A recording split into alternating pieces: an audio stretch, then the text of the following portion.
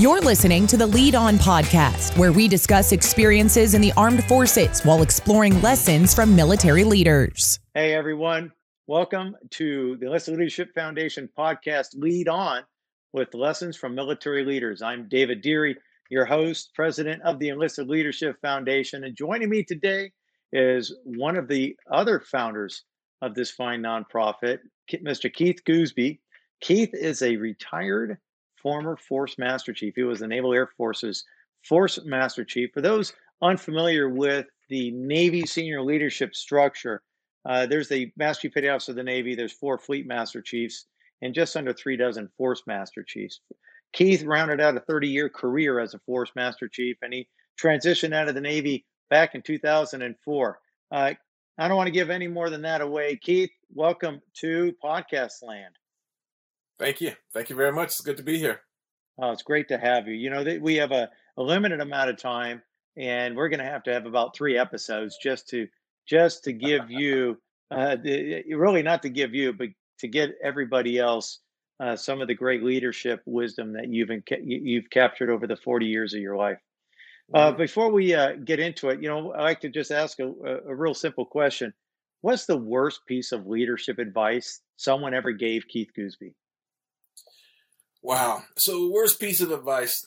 Well, I probably can't put my finger on where exactly it came from, but the advice was really to kind of stick with the crowd, don't buck the crowd, be, you got to have this, everybody's got to be together on an answer or whatnot. And, and I tried that for a while, and I found out I was kind of like the ugly duckling, I kind of didn't fit in with some of the things that were happening. So I had to just kind of strike out on my own and go, no, I'm just going to stick with integrity. I'm just going to stick with what I think the right answer should be. And we'll figure out later how to get along with the crowd. So that would probably be it. What a great life lesson too. And even something to live by. You say integrity and running with the crowd. I suspect when you receive that piece of advice, you've kind of sensed that it probably wasn't good advice to begin with. When else in your life, maybe as you came into the military or early in your career, has integrity always been something that as a leader you tapped into, or was it something that you learned later on in life? Integrity was something I learned early. I learned it from, literally from my mom and dad. I learned integrity. Now, that said, there were so many temptations to stray from integrity because, of acceptance. I wanted to be accepted with the crowd. So say that I like things that I really didn't like, or say I didn't like things that I really did like, So the integrity was always there. And it was kind of like sandpaper inside of me, always this friction whenever I did not stick with with integrity. So I'm glad about that. I think we need that friction when we're doing things that we know we should not be doing. Yeah, that's really good. You know what? I'm going to kind of jump ahead. We're going to fast forward from 1970 something when you joined the Navy to 2021, and it ties in integrity. So you are launching your life coach business, for lack of a better word. So how does integrity play into being a life coach?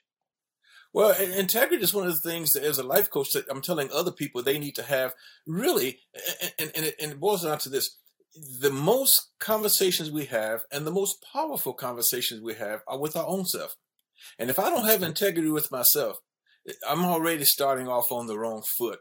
So as a life coach, I have to have integrity with myself. When I finish talking to a client, I need to know that I said what needed to be said. How you say it, you can work on that. And the client themselves, as you talk to yourself, you need to talk with integrity. Don't tell yourself that you do your best if you know you don't do your best. And then we'll discover why you're not doing your best. But you got to have integrity, if you're going to move ahead from where you are to that next level. Oh, man, that's so good. So how have you seen the integrity? We're just going to talk integrity this whole few minutes. How have you seen integrity? And now let's go back to the 70s. Okay. I came in a little after you. I'm a mid 80s sailor. So you came in the late 70s. How have you seen integrity played out in your career? I've seen integrity. Integrity made me wonder, was I going to have my job by the time this was over? So tell me a story. Tell us a story. Why would you say that? Okay, okay, I'm going to keep it as succinct as I can. I was an aviation electrician mate, so my job, I was supervisor over these electricians, and one of our jobs was compass systems on airplanes. Okay, and we were about to lose this one piece of equipment we had. We were in Puerto Rico, and we knew once we lost this piece of equipment, we weren't going to get it back for about 6 months or so. In the meantime, several of our airplanes would have gone out of their calibration window. So I was told, whatever happens in the Navy, I was approached to do compass swings with this piece of gear that was one day out of calibration. Oh, to do what? Compass swings. Swing the compass. Adjust the compass on the airplanes. Okay. I'm glad you asked that question. So adjust the compass on the airplanes so that when they fly, if you're off by 1 degree, when you take off someplace, you go around the world, you're off by 500 miles. Okay. So we had to keep those compass systems, every once in a while we had to calibrate them. So I was asked to do a compass swing, that is to calibrate the compass system, with this piece of gear that was one day out of calibration. I said, nope, can't do it. And they said, well, if you don't do it, the planes are going to go out of calibration while it's gone, and all the planes can't fly. I go, I'm sorry, I can't do it. And so all the time inside me, I'm going, okay, how long will you have this job, Keith? So, but here's what integrity did, though. It led us to compromise. Compromise was, I'll tell you what, I would do the compass swings because I know we don't want all our airplanes down. If you will write down in the aircraft logbook that we did a compass swing with a piece of gear that was one day out of calibration, if you would do that, I'll do the compass swing. That way we're all being honest. And they said, okay, we'll do that. And so we resolved that situation.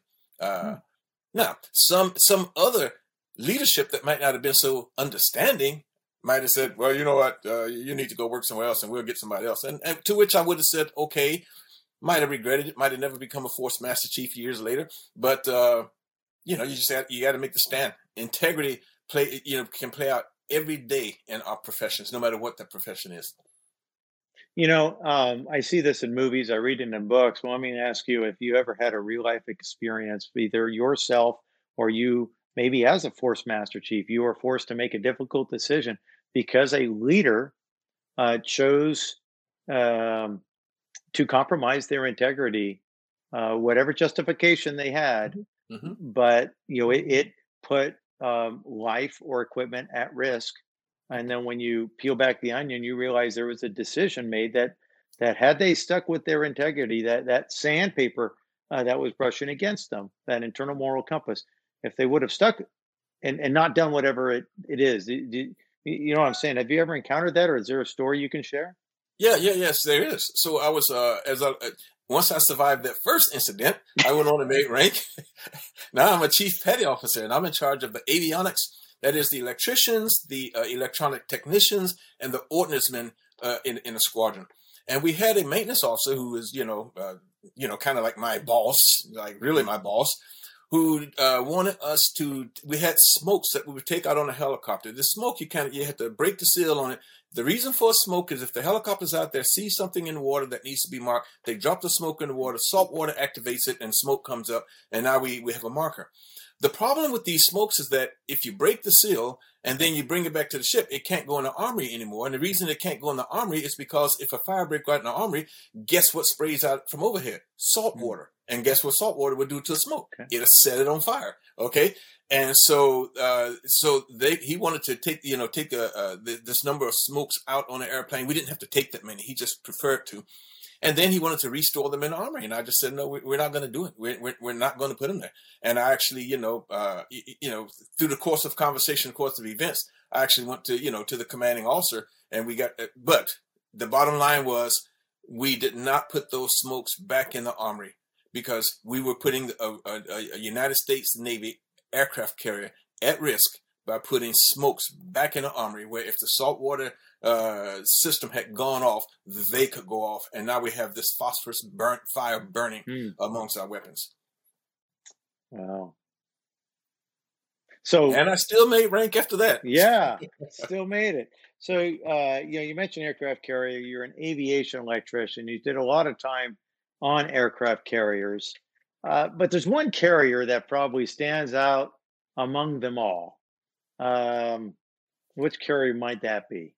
Well, let me see. There was only the best carrier in the Navy was USS Constellation. So you must be talking about that one. That would be the one. There's something about being a Connie sailor Yeah. that people stand up a little taller, raise the head a little bit higher, their mouths get a little bit wider. What was it about, besides the fact that Keith Gooseby was the command master chief, but what was it about the Constitution, about the Connie, that attracted that morale and that attitude, that persona? That, I mean, I've been on ships that people Yeah. like, you don't even want to wear your ship's ball cap. That's not the case with Connie. What is it about Connie? Connie was teamwork that started with leadership. And I could give you a couple of stories, but I'm going to give you one that, we really don't want to make it too public, but at the same time, it happened, right? Okay. And it shows the leadership and how the team worked together. So one time I'm sitting with the commanding officer, the executive officer, and the supply officer. And I say to the supply officer, "Hey, sir, some of the guys are telling me they're seeing roaches on the mess decks, like real roaches, the crawling yeah. creatures, right?" And and his reply was, "Well, Master Chief, there's roaches on every ship. We get boxes that we take on board from overseas and blah, blah, blah." Well, he wasn't wrong. Mhm. And the executive officer looked up and said, "Not on Connie, there's not." Okay. And so that night, after flight operations, okay, flight operations don't end to about 2300, 11 p.m. for you nautical types. Okay. Flight operations don't end till about then.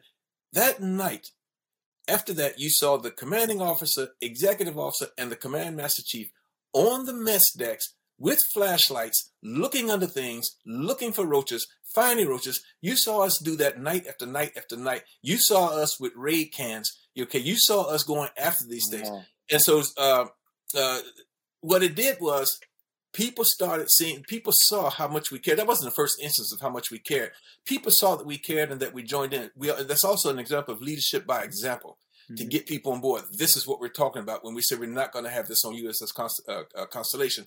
And people started chipping in and, getting teamwork to just rally around whatever the issue was not an issue on USS Constellation, because everybody knew that it started at the top. And we wouldn't do anything, to ask you to do anything that we wouldn't do, even though we didn't do it because we didn't have the time, it wasn't our job, etc. But everybody knew that whatever we talked about, we were a team in accomplishing that.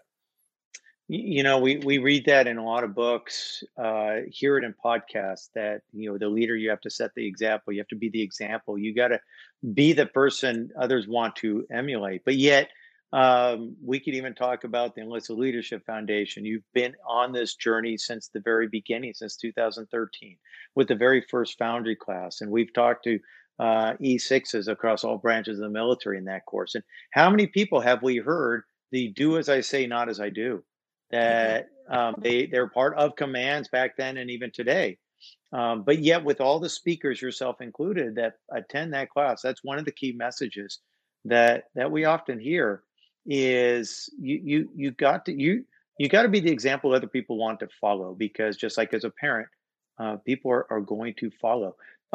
Is this something that, let's circle back around to life coach? Is this something that it seems very basic to me, but yet clearly it's harder to execute? Is this something you also share with during your life coaching sessions?